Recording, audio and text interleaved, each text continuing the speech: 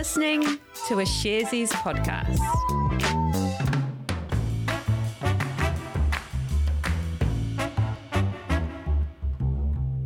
Tēnā tātou katoa, it's Tuesday the 25th of January. This is Recap made for you by Sharesies. Sharesies is a wealth development platform where our purpose is to create financial empowerment for everyone. Oh, you know what's going to happen now, don't you? Yes, it's the disclaimer. Investing involves risk. You aren't guaranteed to make money and you might lose the money you started with. Any information we provide is general only and current at the time. If you're looking for help with your investment choices, we recommend talking to a licensed financial advice provider.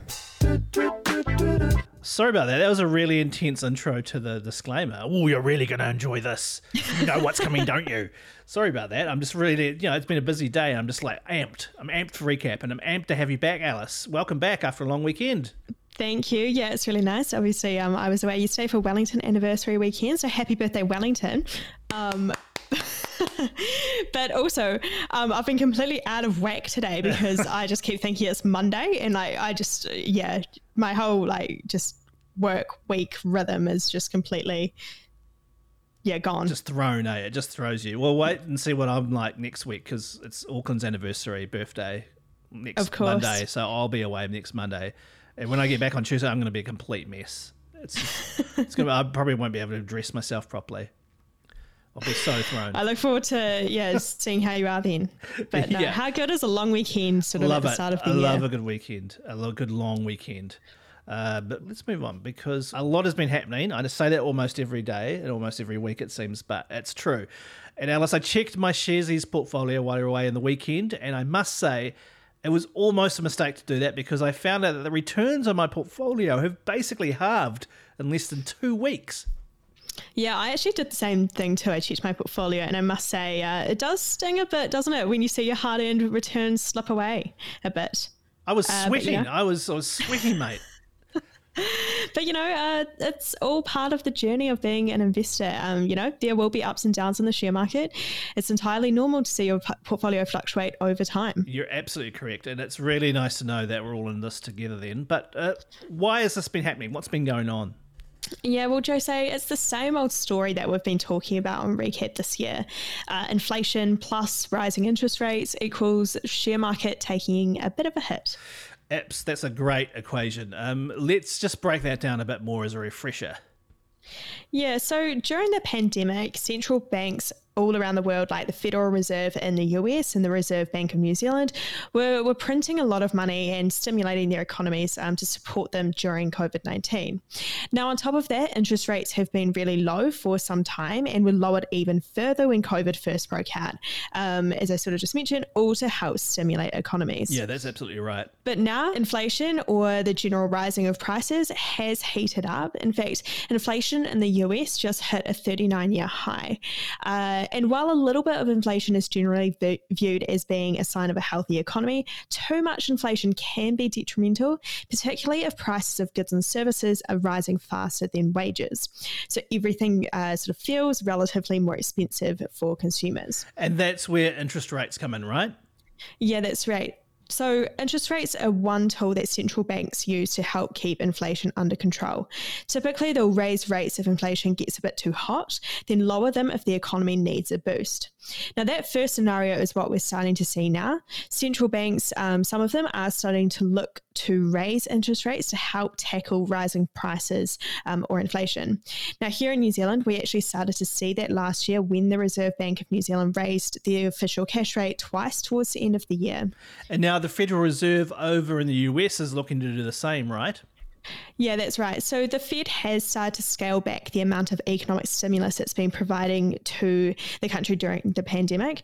And it also has signalled that it will raise interest rates. That's what's been causing volatility in the share markets this year. Yeah, and I remember you saying that interest rates impact share markets in multiple ways. The first you said, I think, was that it makes borrowing more expensive for companies. And the second was to do with future earnings of the company, right? Yeah, correct. So companies are typically valued by investors based on their potential future cash flows and returns. Now, higher inflation and higher interest rates tend to have a negative effect on the value of these future returns when they're measured in today's dollars. And so that's what we've been seeing in share markets. And I also remember you saying that this effect can be varied across different sectors, but it particularly impacts on tech companies and those with higher growth prospects. Yeah, that's right. Yeah, the effect can vary from company to company and across sectors. But as you say, we have seen tech stocks particularly impacted this year. Thanks so much for that explainer. But I guess my question is, what's next from here? Where are we going? Yeah, well, funny you say that, because over the next 2 days, the Federal Reserve is actually meeting. It's one of their kind of regular catch-ups where they sit down and discuss the financial and economic environment and make any decisions that they need to.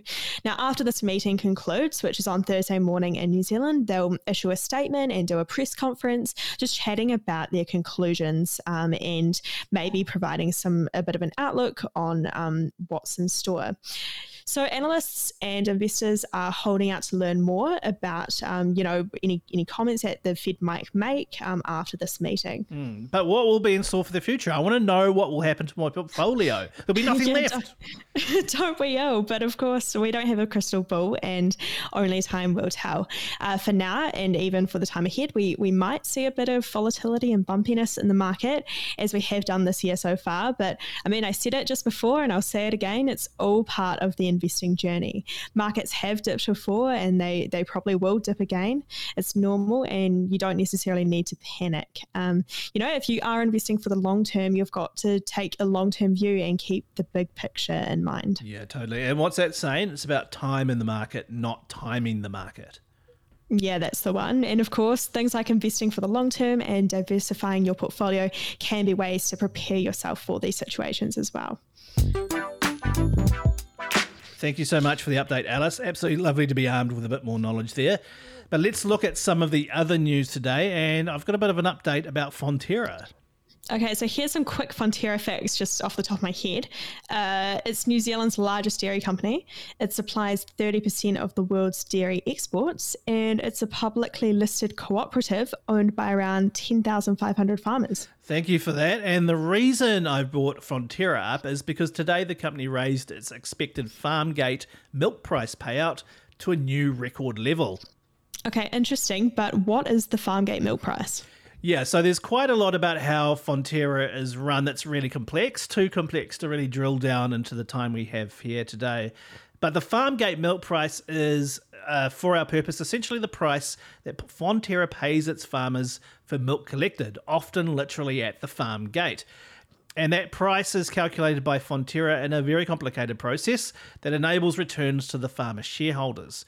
And often the milk price can indicate which way the global dairy industry is going in terms of challenges or general conditions, all of which can be of interest to investors.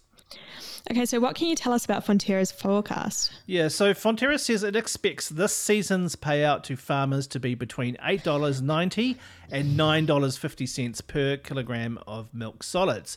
Now, that is actually up on the previous record forecast late last year, which had that price range at $8.40 and $9. The CEO, Miles Hurrell, says that means that just under $14 billion will be injected into the New Zealand economy. All right, so what's behind these record milk prices? Well, Fonterra says it's a result of increased demand for dairy products as well as a reduction in the global milk supply. So basically what's happening is various markets around the world, including New Zealand, are experiencing weaker production, driven by poorer weather and the increasing cost of feed for stock. Okay, so welcome news for farmers, I'm guessing. But did Fonterra have any other commentary on its business? Yes, the farmers will probably be happy, but the cooperative said what this means is that it will put pressure on the margins in the consumer and food service businesses, obviously because they have to buy dairy products. The company is also watching how inflationary pressure will impact costs, as well as disruptions caused by the COVID-19 pandemic. But they maintained that their current guidance for earnings in this full year will remain at somewhere between 25 and 35 cents per share. So we cover a lot of tech stocks here on Recap, but until today, I realised we've never talked about IBM. I know, right? Crazy. IBM is the OG computer company. It was founded in 1911, and the company created so many important things like ATMs, or the hard disk drive, or floppy disks, or the magnetic stripe on cards, as well as pretty much popularising the home PC in the 70s and 80s. But it has gone through some rough times. In 1993, for example, it posted a $8 billion American dollar loss, which at the time was the biggest in American company history. Alice, do you remember floppy disks at all? Did you just miss they're that? Like a really, really vague memory of like when I was extremely young. But hard disk drives, they were the gateway to The Sims growing up. So very familiar with them. I love a good Sims reference. Thank you for that. I had tons of floppy disks everywhere. Do you still have them? No, they've gone. I know they're in a landfill somewhere, but I know they used to hold like 2 megabytes. Man, forget about it. Okay, well, thanks for the history lesson. But why are we talking about IBM today? Yeah, so the company posted its fourth quarter results, among which it showed its best sales growth in more than 10 years. IBM reported revenue of $16.7 billion, which is up 6.5% compared with the same period last year. And that was ahead of what had been forecasted by the Wall Street analysts by about $400 million. Okay, so the sort of obvious question here is what's behind this growth? So over the last year, IBM has been restructuring its business. So what's happening is been shedding parts of its business which have been operating under low margins and focusing on more profitable markets. So, for example, it recently agreed to sell off Watson Health, which was its healthcare software business, and instead it's been refocusing on its cloud assets. And revenue from those cloud businesses increased by 16% to $6.2 billion in the quarter. And IBM also reported that it earned $3.35 per share, beating estimates of $3.30. And that has brought us to the end of the show. That was Recap for the 25th of January. Thank you so much for listening. We really appreciate it. And you can give us a rating and review on Apple Podcasts. And if you'd like to get in touch, our email is recap@sharesies.co.nz.